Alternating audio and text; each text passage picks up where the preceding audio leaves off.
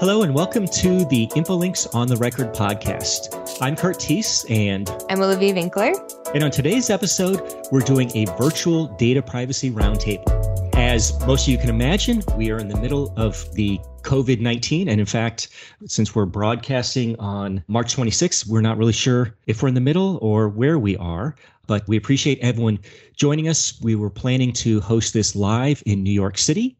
So you can imagine why we are now going virtual. So it's an experience for all of us. We'll get a chance for our experts to discuss how that has impacted their jobs and may impact data privacy and what we're doing here.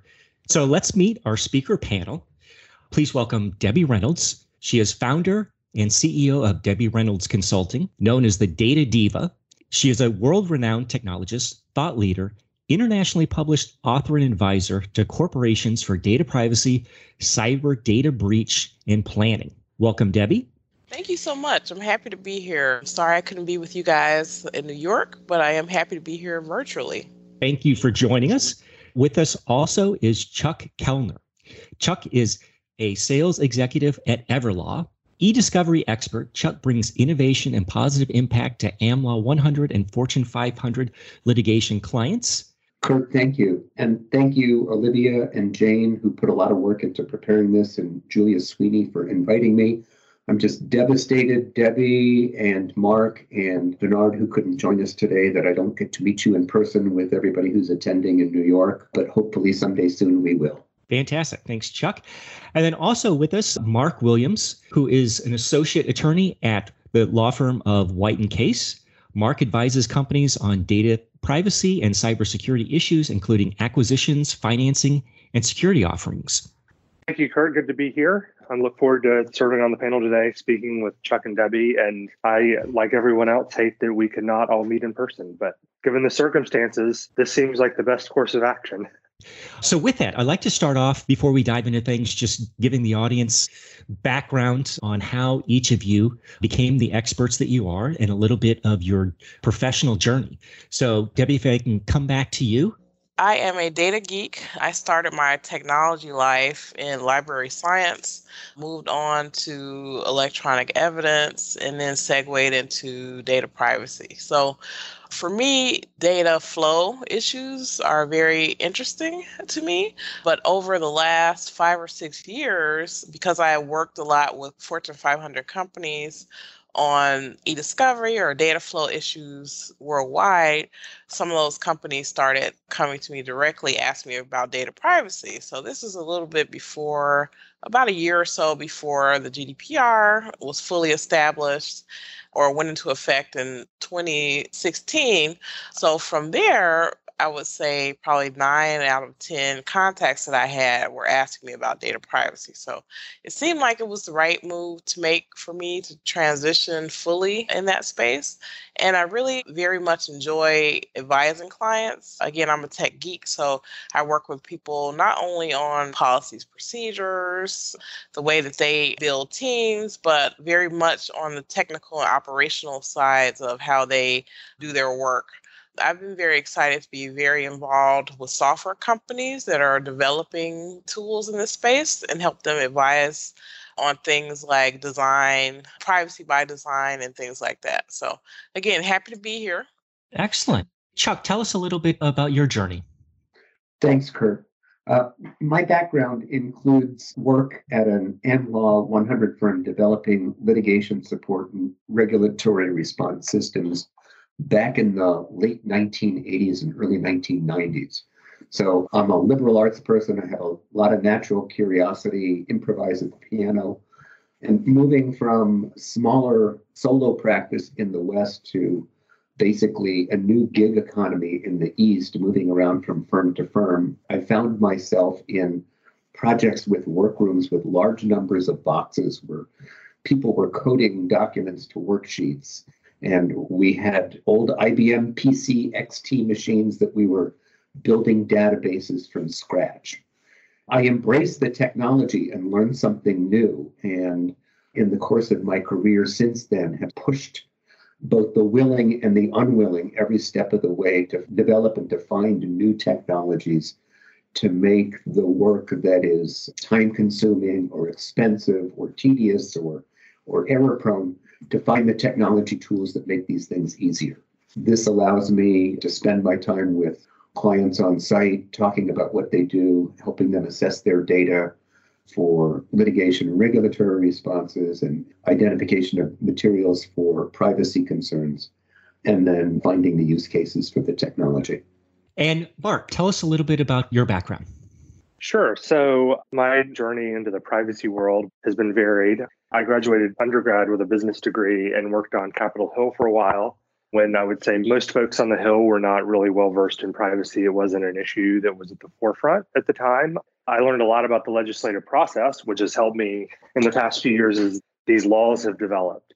I also started a company where I wrote a piece of software, and I think we had a lot of cybersecurity concerns with that software because it was dealing with presidential campaigns and Capitol Hill offices and that sort of thing, which was an interesting experience. And then I worked at an AmLaw 100 firm in the finance department, where I got kind of a sense of how the sausage was made at a firm. And then since joining White & Case, I've worked in the data privacy and cybersecurity group, where we advise companies on not only compliance, but also on reacting to regulatory inquiries. And I'd say it's really interesting to see what companies are trying to accomplish, and from a data privacy standpoint, from a business standpoint, and then figure out how we get them from point A to point B. And I'd say that my background informs all that, and I very much enjoy what I do. Fantastic. And I think that is an excellent way to frame this. How do we get from point A to point B?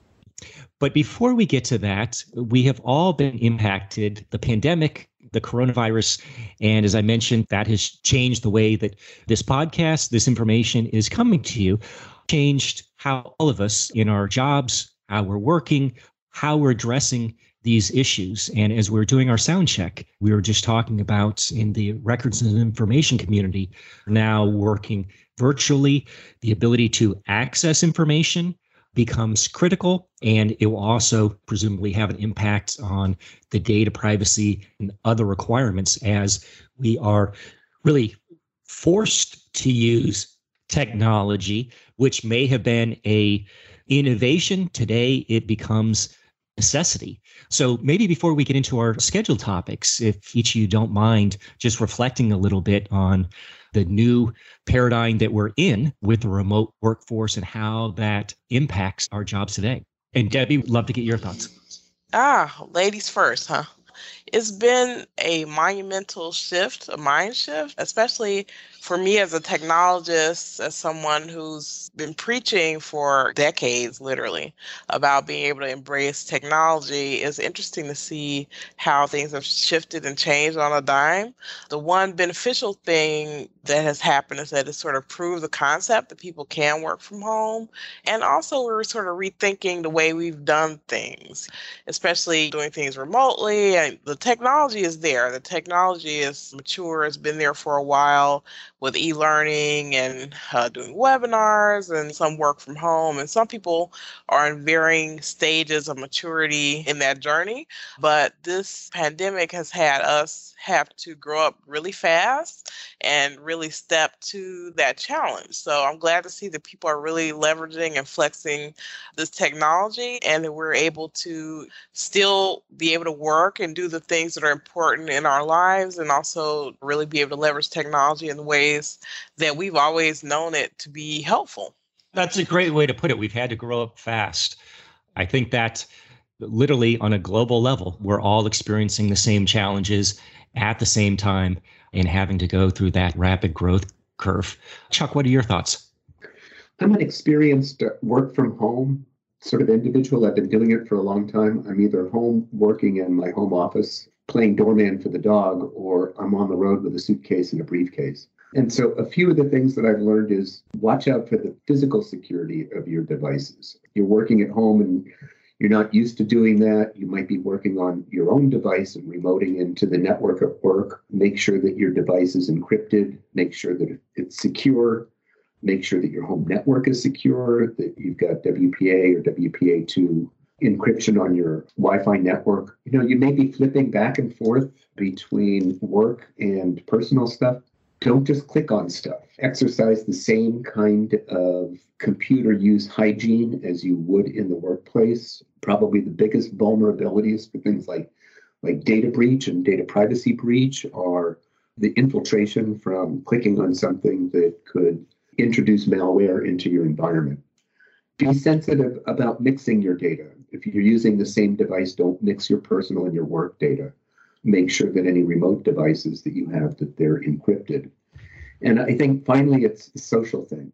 People who are working at home for the first time and the computer's right there and the phone is right there, you tend to work all the time. Don't work all the time. Separate your work life from your home life. Enjoy your family. Zoom with your friends and talk to them, not just your colleagues. Great advice. Mark, how about you? How do you see this impact? Sure. So I'd like to make 2 points. First, from the perspective of our law firm, I think we prove that an investment in a lot of this remote technology can really pay off. We have over 2,000 attorneys in over 30 countries.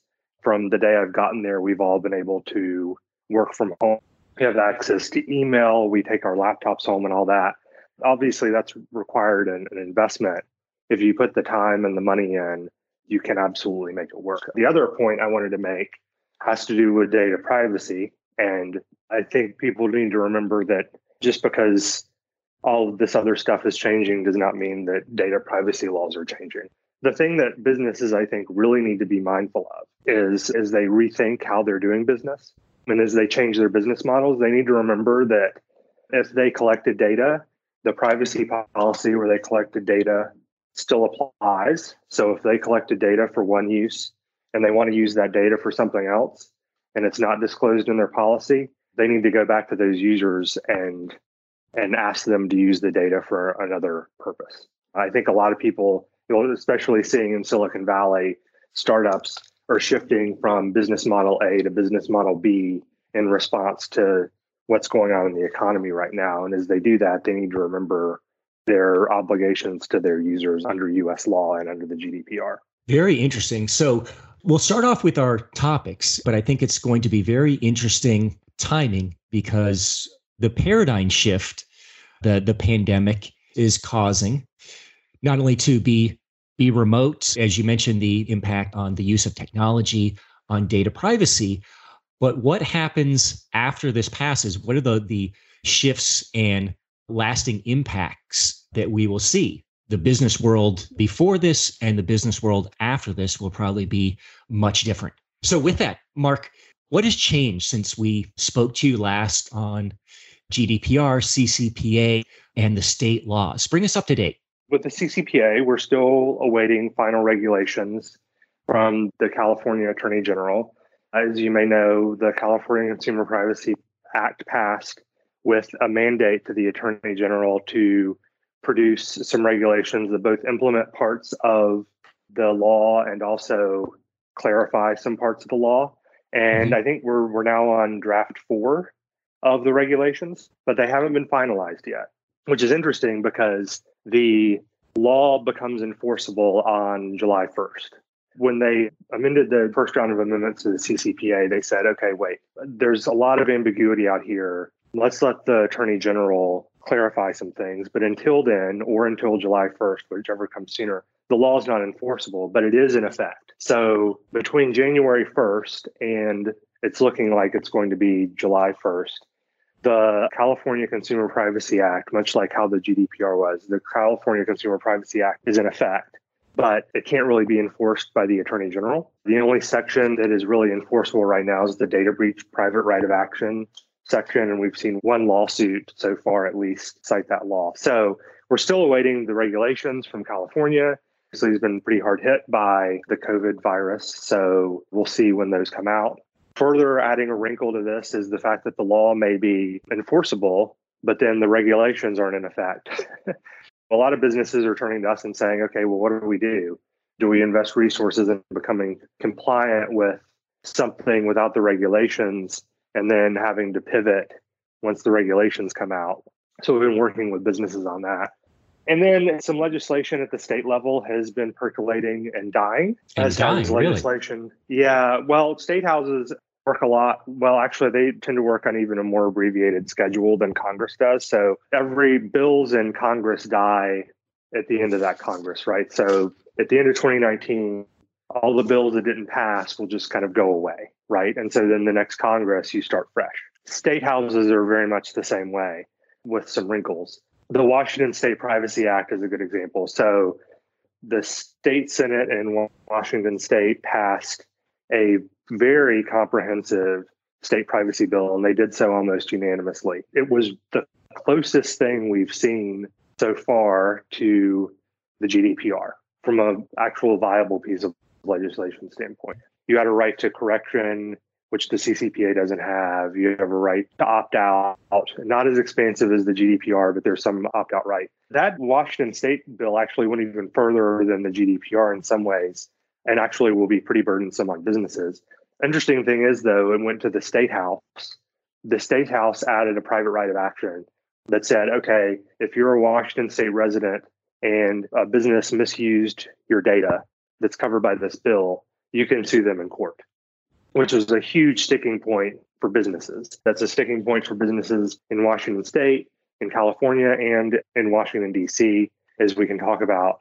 The House passed a version of the bill with that private right of action, and the Senate said, oh, no way. The State House and Senate both adjourned, and so that legislation is no more. And I'm sure when the legislature reconvenes, I assume next year, you'll see another round of this. But they couldn't come to one mind on that one. The state senator in New York State also introduced a very, I would say, aggressive privacy bill that did not ever leave committee, but it did show that there's an interest in legislation like this. It's been very well covered in the media. One thing that legislation introduced that you'll probably start seeing more and more of is this idea of a data fiduciary, which means that essentially if a company receives data from a person, they have obligation to use that data in the best interest of the consumer that data relates. That's a tough concept for businesses.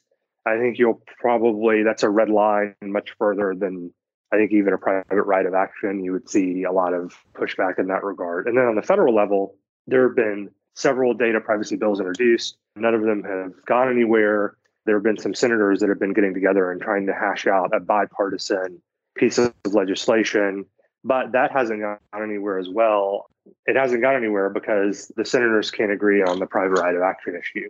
A lot of people on the left want to see people be able to sue. People on the right are more inclined to see enforcement from attorney generals and the FTC or something like that. So there's a lot going on for sure. It sounds like it. Thank you for that update. Olivia, let me turn it over to you.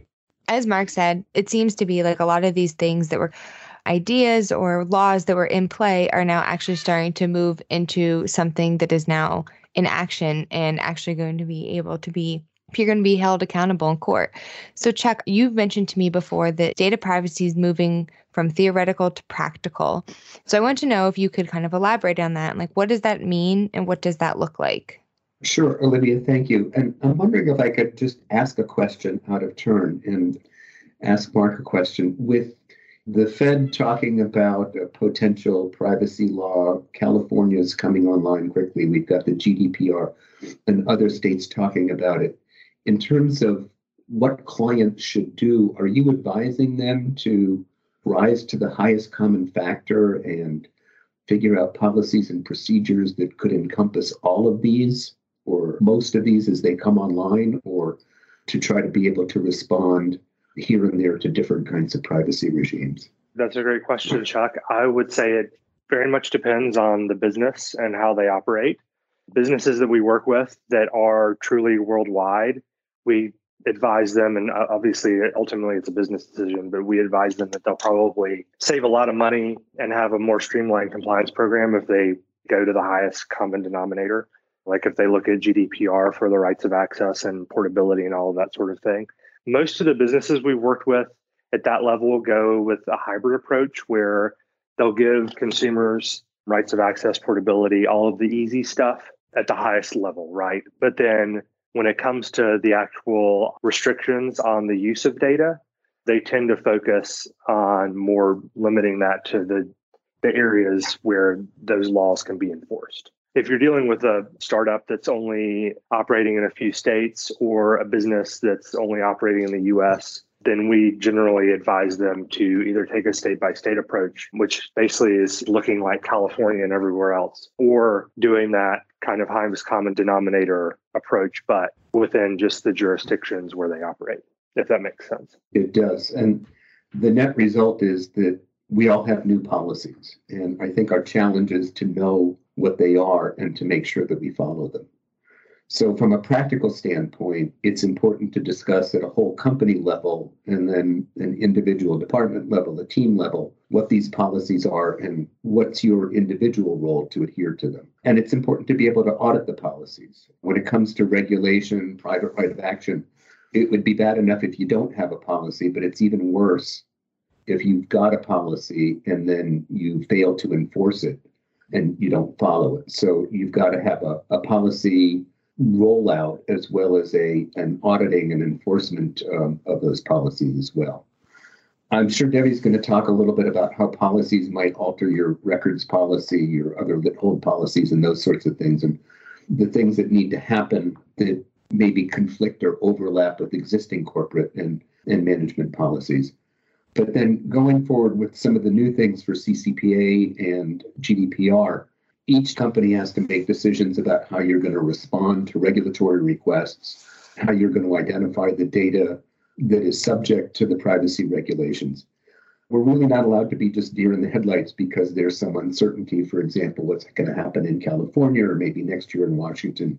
We still have the obligation to step up, control the data responsibly, respond to consumers or customers' requests, employees' requests, to respond at the highest level. I think most importantly, the biggest challenge for us on a practical basis is to learn how long it takes to do things and how much those things cost.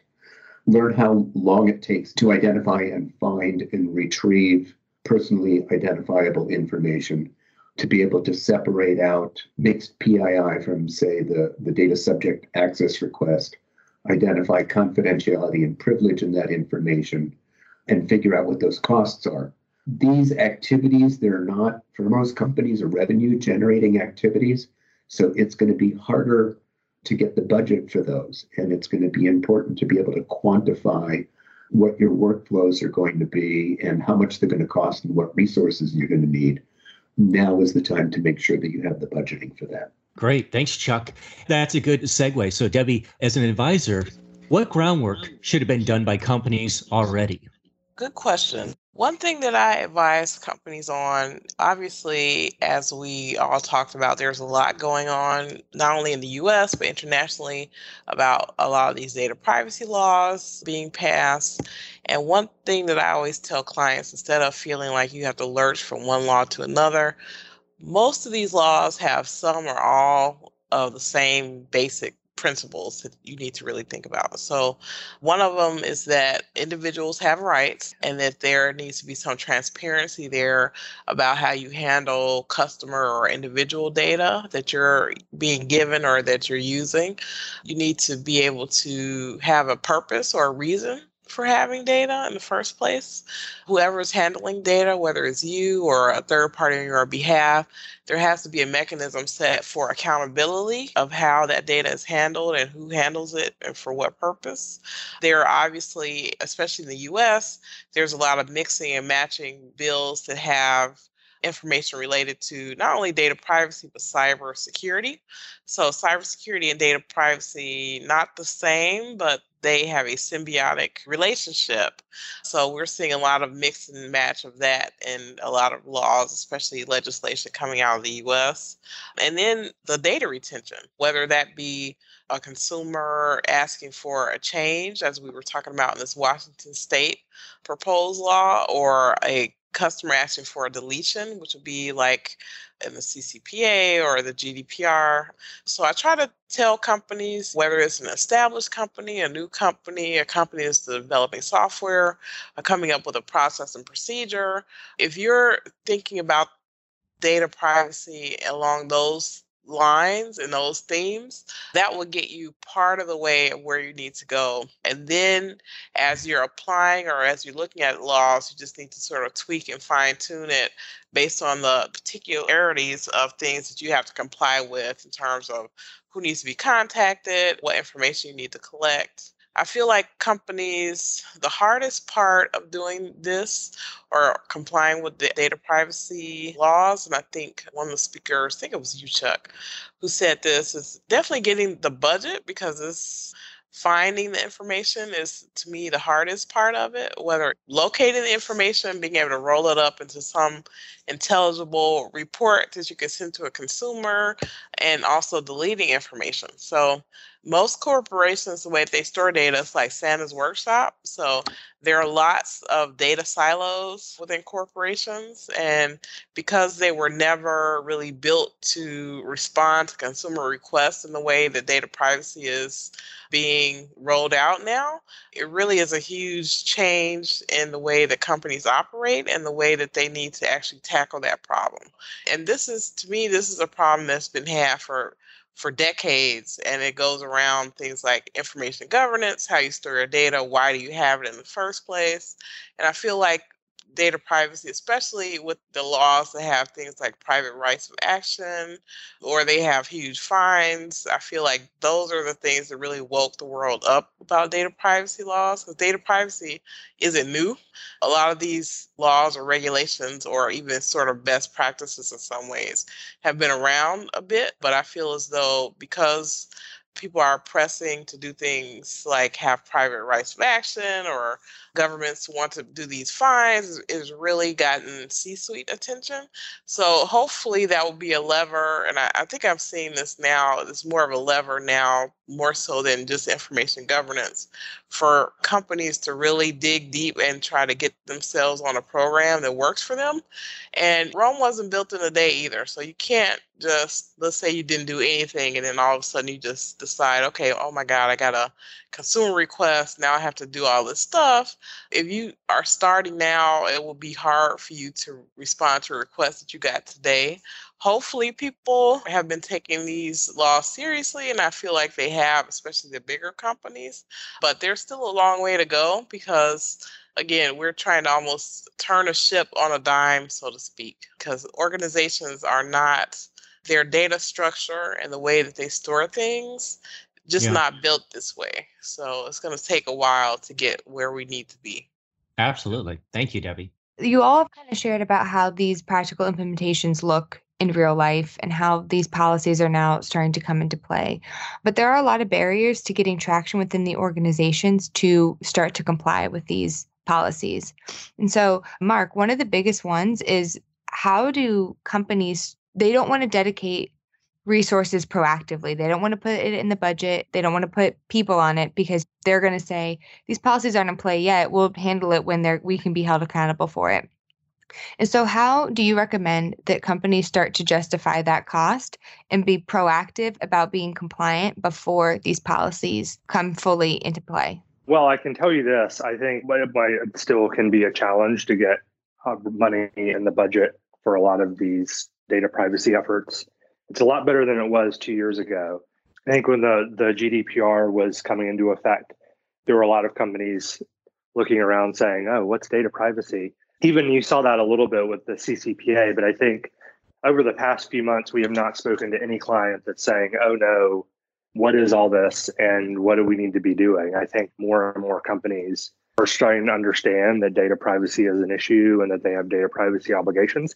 And there's also been this feeds into why businesses should take this seriously. There's been a shift over the past few years where the public actually completely understand data privacy. They are beginning to value data privacy. And because they value data privacy, that means that they expect a lot of businesses to do so too. So you see data breaches being reported much more widely than they used to. You see a lot of consumers caring about how specific businesses are using their data. And that can translate into sales dollars, right? So actually having clean data privacy practices can help the top line growth, right? Or at least prevent it from being harmed.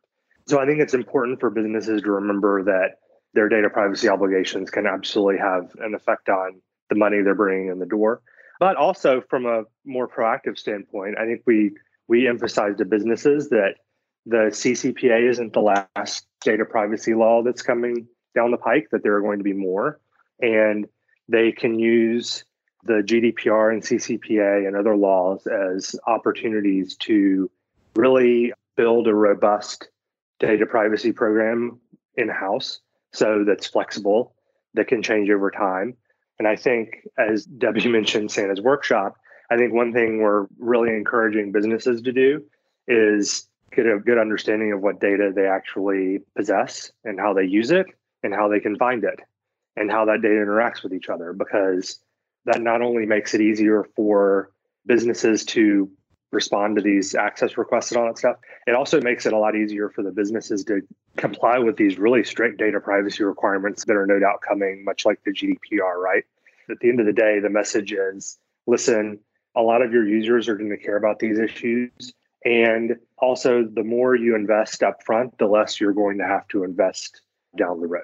Thanks, Mark. I can't help but reflect on what we're seeing with the pandemic, the video surfacing of Bill Gates and others warning that this type of virus was something we should be preparing for, and the importance of preparation. So I feel a certain association that we are all warning that data privacy is important, GDPR is real, and there's preparation, but budgets and practical issues are challenges. So Debbie, one thing that is practical is getting baseline coverage as a starting point.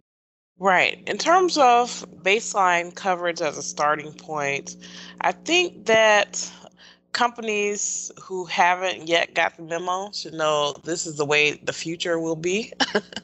This is not an event like Y2K. We heard that a lot a while back.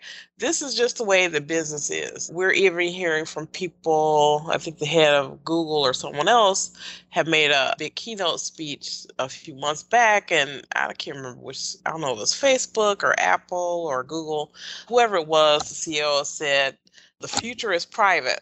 Privacy has to be baked into almost anything that we do because there's so much data being generated or accumulated in all things. I tell people, you have a cell phone in your pocket and every step that you take is recording something new about you somewhere that's being recorded and cataloged someplace. So there's just so much data out there now that was not there before. So people need to think about this not as an event, but as sort of the way things are going. And then I feel like, especially in legal, it's been a situation where companies have been digital pack rats in some ways, thinking, well, let's keep this data because we may need it in the future. That goes counter to data privacy legislation around the world, where they're saying, if you don't really need the data or you don't have a real reason to have it, you should get rid of it, and you may have to actually go back and collect it down the line if you actually do need it again. So that's another mind shift that I think that people need to really get behind. In terms of how people move forward in this new world, as someone else had mentioned earlier, this is the way things are going to be. Privacy is not going to go away, even though, especially in this particular time with pandemics and things, we know that governments have extraordinary powers that they can put in place in case of a public emergency. But that also does not mean that data privacy rules will go away, especially for corporations.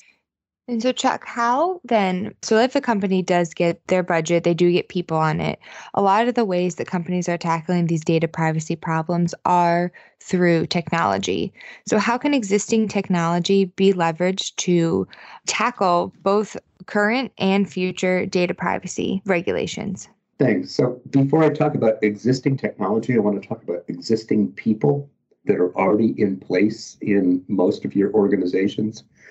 I see job ads out there for what I would have to call unicorns. I want a data privacy expert that could rewrite my company's global privacy and then build all the training programs, rewrite the records information management policy, enforce it across every business unit across the globe, and audit it.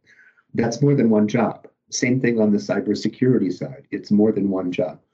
A lot of people in our audience have people in IT, in the business units, in security and compliance, who can step up to fulfill portions of those roles. But it's important to build an interdisciplinary team. You're going to need Mark Williams and Debbie Reynolds to provide strategic and tactical advice on what kind of team to build and what should the roles be and how can some of those roles be bifurcated or leveraged in order to be able to do that. But don't think that there's one person who can do it all in any of those silos. When it comes to existing technologies, if you've got an info links and you can track across your file storage systems and your electronic storage systems, you're a step ahead. These are tools that give you some search and some visibility into your data stores and where the data privacy hotspots might be in your data collections. Your Office 365 tools gives you elements of searchability in your email and in your enterprise search, particularly if you move things, for example, to SharePoint. If you haven't, you might have existing search technologies on your file shares if you haven't yet moved to some different form of enterprise search and storage. Those are existing technology tools that are going to help you find your data privacy, your PII hotspots. And you can use these to identify and secure and set new rules around handling and access to those.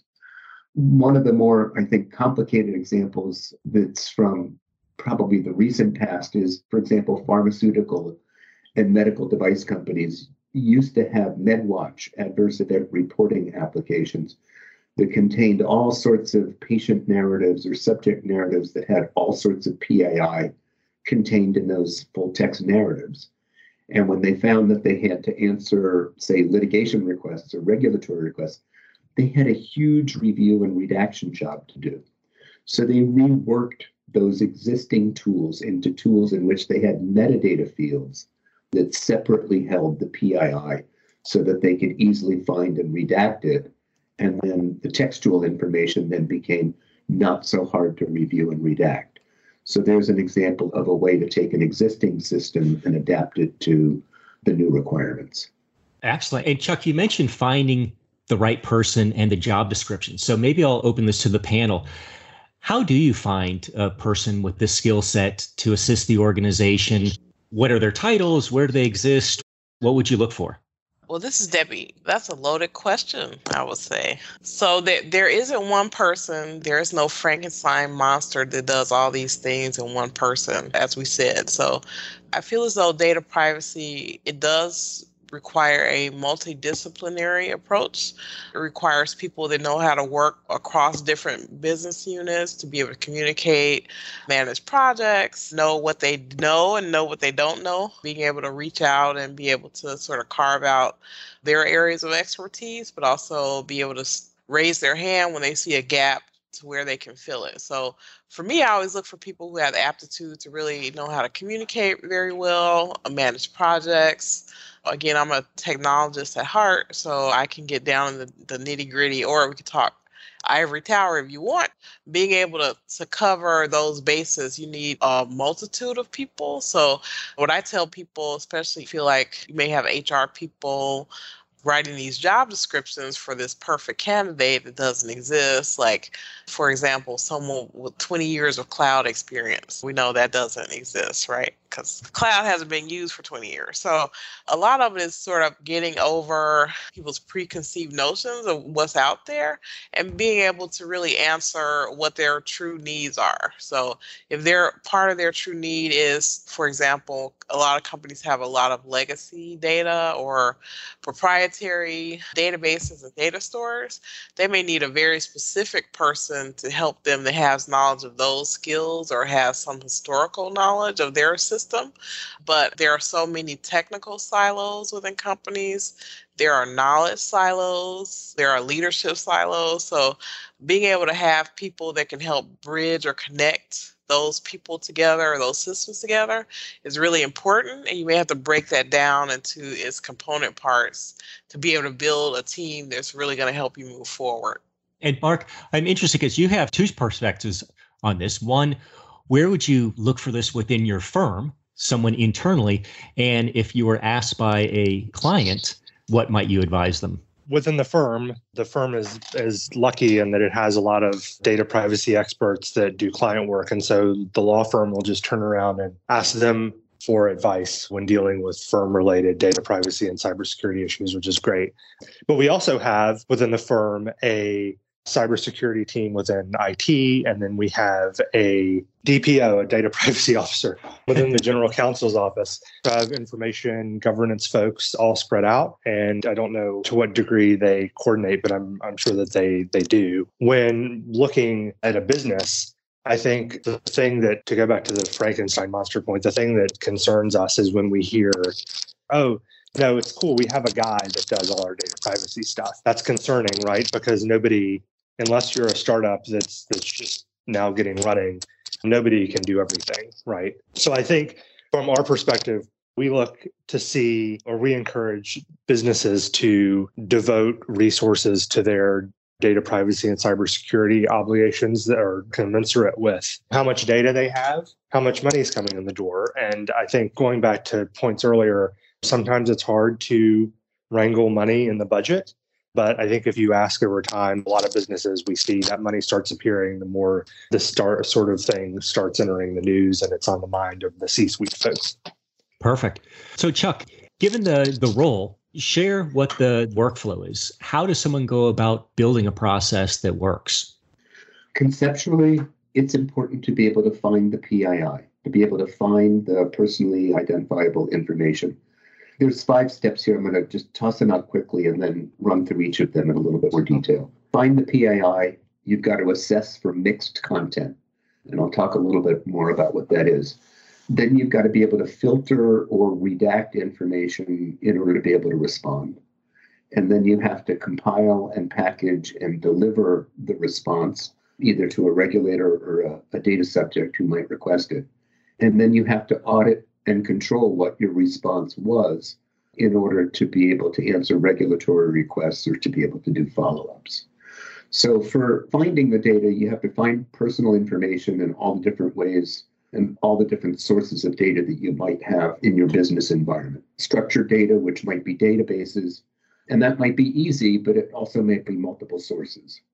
And then there's unstructured data, which I could generally define as sort of the vast stores of emails and files that are rich in text.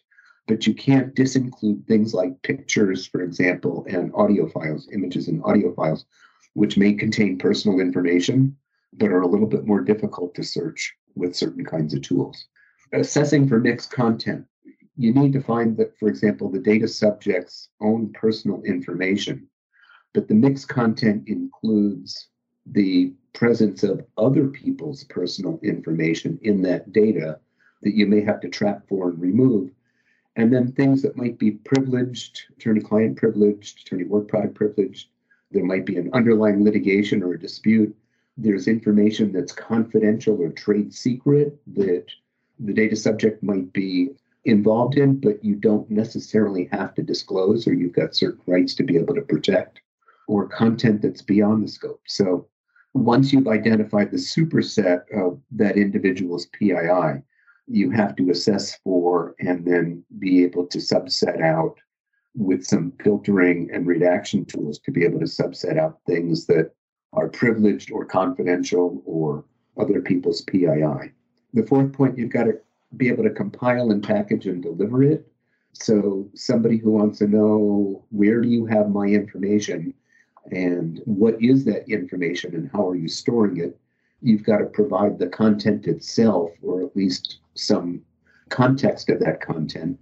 And then you've got to provide some transparency, both under GDPR and we think to some extent CCPA, some extent of how it's stored, what its retention controls are, who's the custodian of that record, and then provide the individual their rights for deletion or editing, or in the GDPR, the right to be forgotten. And then for auditing, you have to be able to prove that you complied with that request in the time that it took to do it and maintain that record for the required length of time in case there's a follow-up request.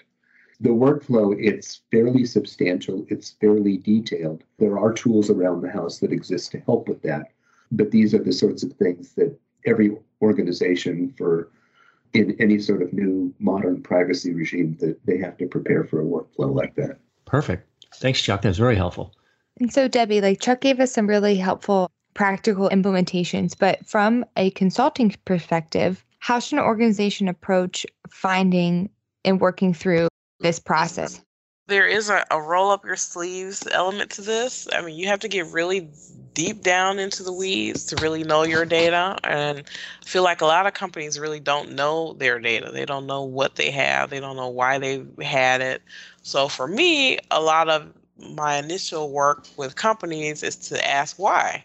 Let's look at your databases. Let's look at your data stores. Let's look in these silos. And then you look a little bit deeper. And then, of course, sometimes people have like an immediate issue that they need to resolve. Let's say, for instance, a regulator has contacted them. They've had a data breach. They're getting these data subject access requests.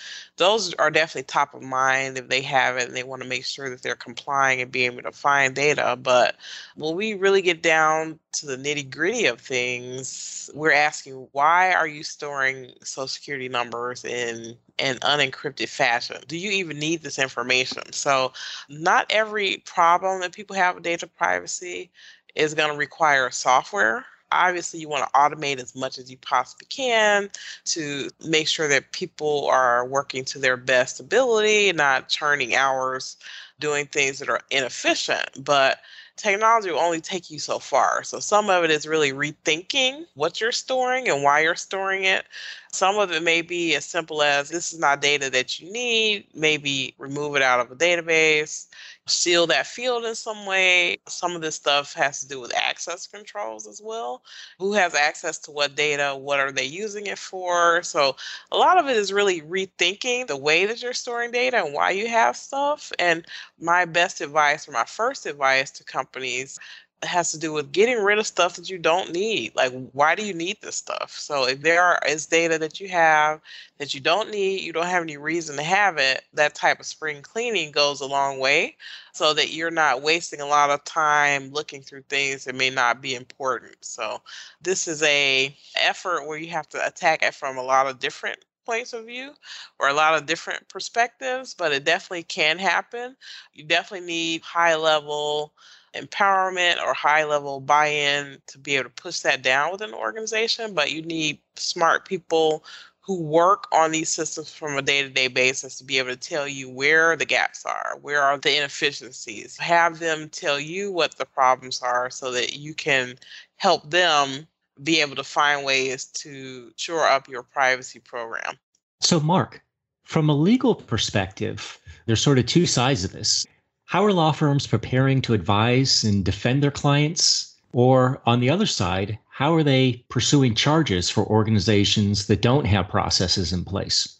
Sure. So from a defense standpoint, it's something we do at White & Case. I think things are, as far as process goes, things will continue as they were. There have been FTC investigations in the past. There have been Attorney General investigations in the past, and those will continue to happen.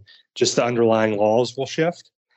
But the lesson remains the same, which is an ounce of prevention is worth a pound of cure. It is nearly always better. I can't think of a circumstance which it is not better to have done what you needed to do in the data privacy world and not had to have a regulatory finding or enforcement action against you. So having your house in order is always the best way to go. Now, a lot of times regulators will turn and say, oh, we're interested in what you're doing, X, Y, and Z. We've heard reports of you doing A, B, or C. And it's always great for us to be able to turn around and tell the regulator, oh, thank you for asking about A. It actually turns out that that's not what's happening at all. This is what's happening, and we're compliant with the law. It was great hearing from you, right? From a pursuing action standpoint, I think things could very much change if a private right of action is given to consumers in these state or federal data privacy laws. Right now, we're continuing to see that it tends to be difficult for folks to pursue data privacy violations in court under existing laws. There are absolutely exceptions to that. And I think judges and what we call the common law is starting to understand that consumers can be harmed, or come to believe that consumers can be harmed from some of these data privacy breaches. But The real paradigm shift is going to come when/if consumers are given this private right of action. So you guys have talked a lot about what can be done, what has been done, how to approach the problems that we have now, but there's still a lot of work left to do. And so I wanted to kind of know, Mark, what are the criticisms? Like, what's still lacking? It's always good for attorneys when there are more laws, right? Because more laws mean more work. But the thing that I would say is lacking right now, and especially the CCPA, is clarity. There is tons of ambiguity in that law. And regulations, as they're coming out, are clarifying a lot of those issues, but a lot of issues will remain. For example, it's not clear that the California Attorney General always has the authority to make the regulations that he's making. What I mean is, obviously, he can promulgate regulations, but the scope of those regulations maybe go beyond, in certain instances, what he's allowed to do under the law.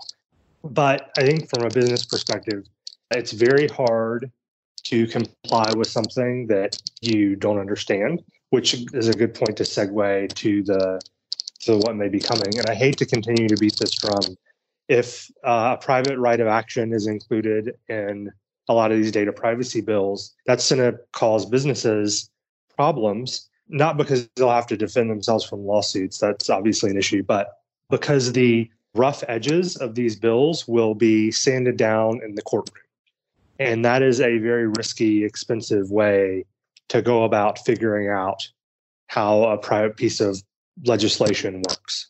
So I would say at the end of the day, from our perspective, clarity would be the best thing that we could ask for. And that's going to come over time through regulations. It'll come through regulatory actions and guidance. And it may come through legislatures going back and amending and refining the bills that they've already passed. And we saw that with the CCPA, right? The CCPA passed very quickly in response to a ballot initiative, and it's since been revised a handful of times. There are still some things in the law that are difficult to follow, but I think we'll figure out over time, again, through regulation and regulatory action and maybe even courtroom, where the lines are, right? But I think what our clients don't want to see is a situation where they have to go into court to defend something when they're doing the best they can to comply with the law as they believe it's written.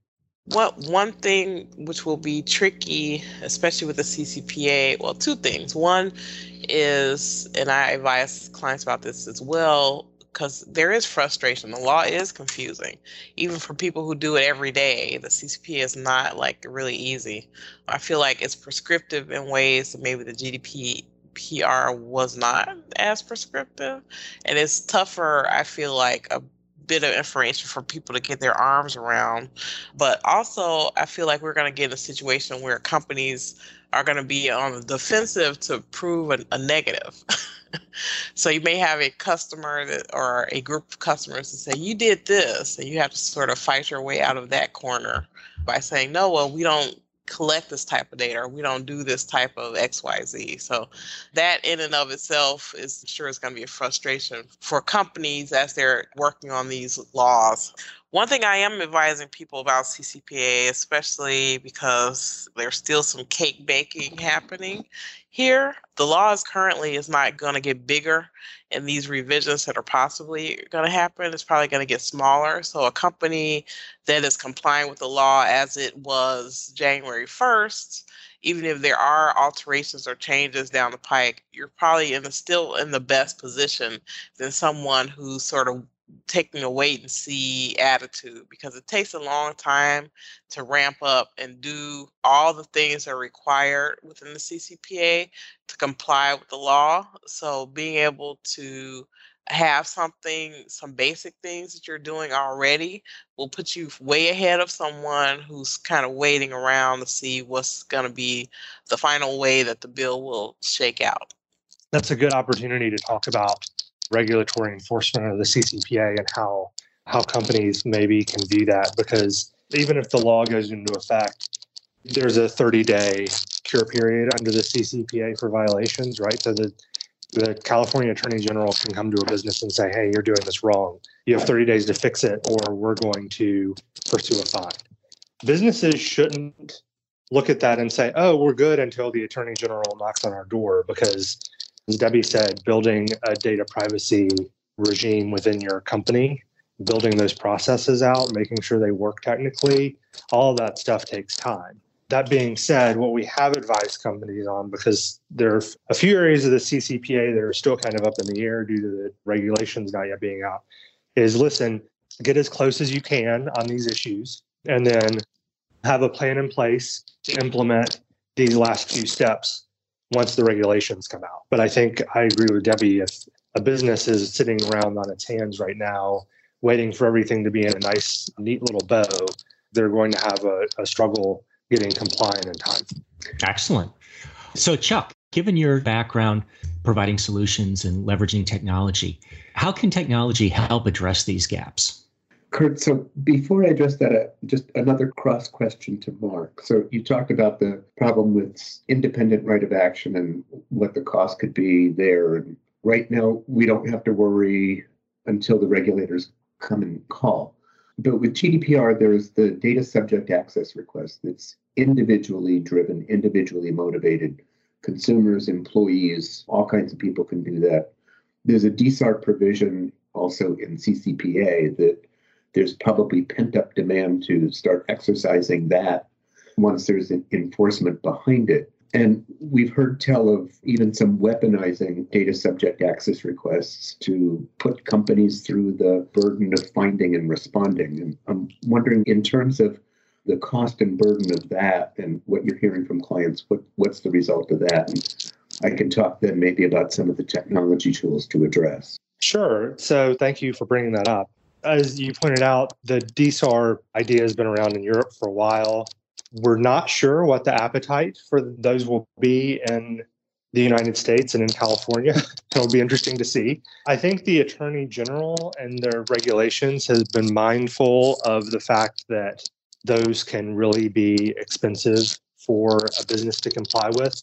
They've said things like, well, if you only store things in text and you don't routinely access those things, and there are a couple of other requirements in there, then you don't actually have to respond to a data subject access request with that data. And I think the idea there is that businesses shouldn't have to go through free-form text and pick out all of the personal identifiable information relating to this one person and then give it to that person. And then businesses are fearful that if they missed a few steps, that the California Attorney General is going to come knocking on their door, right?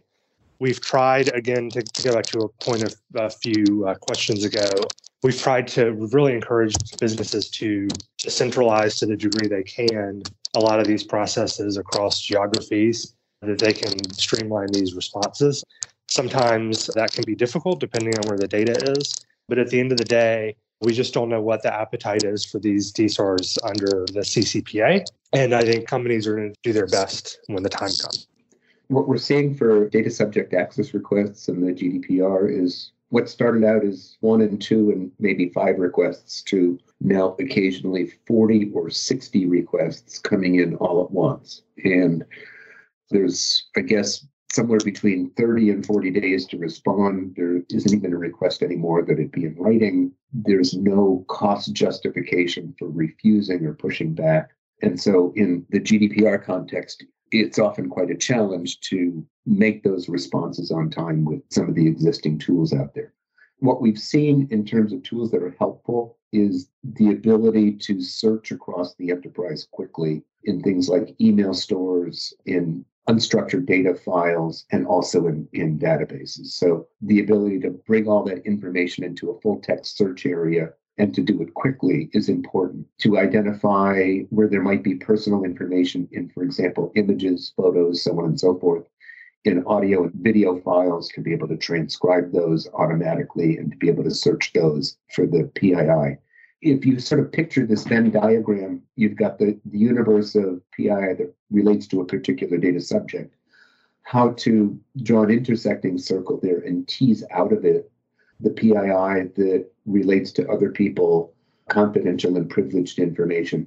So having the ability to search within a data set and to highlight it so that either with machine learning or with eyes on, you can tease that information out.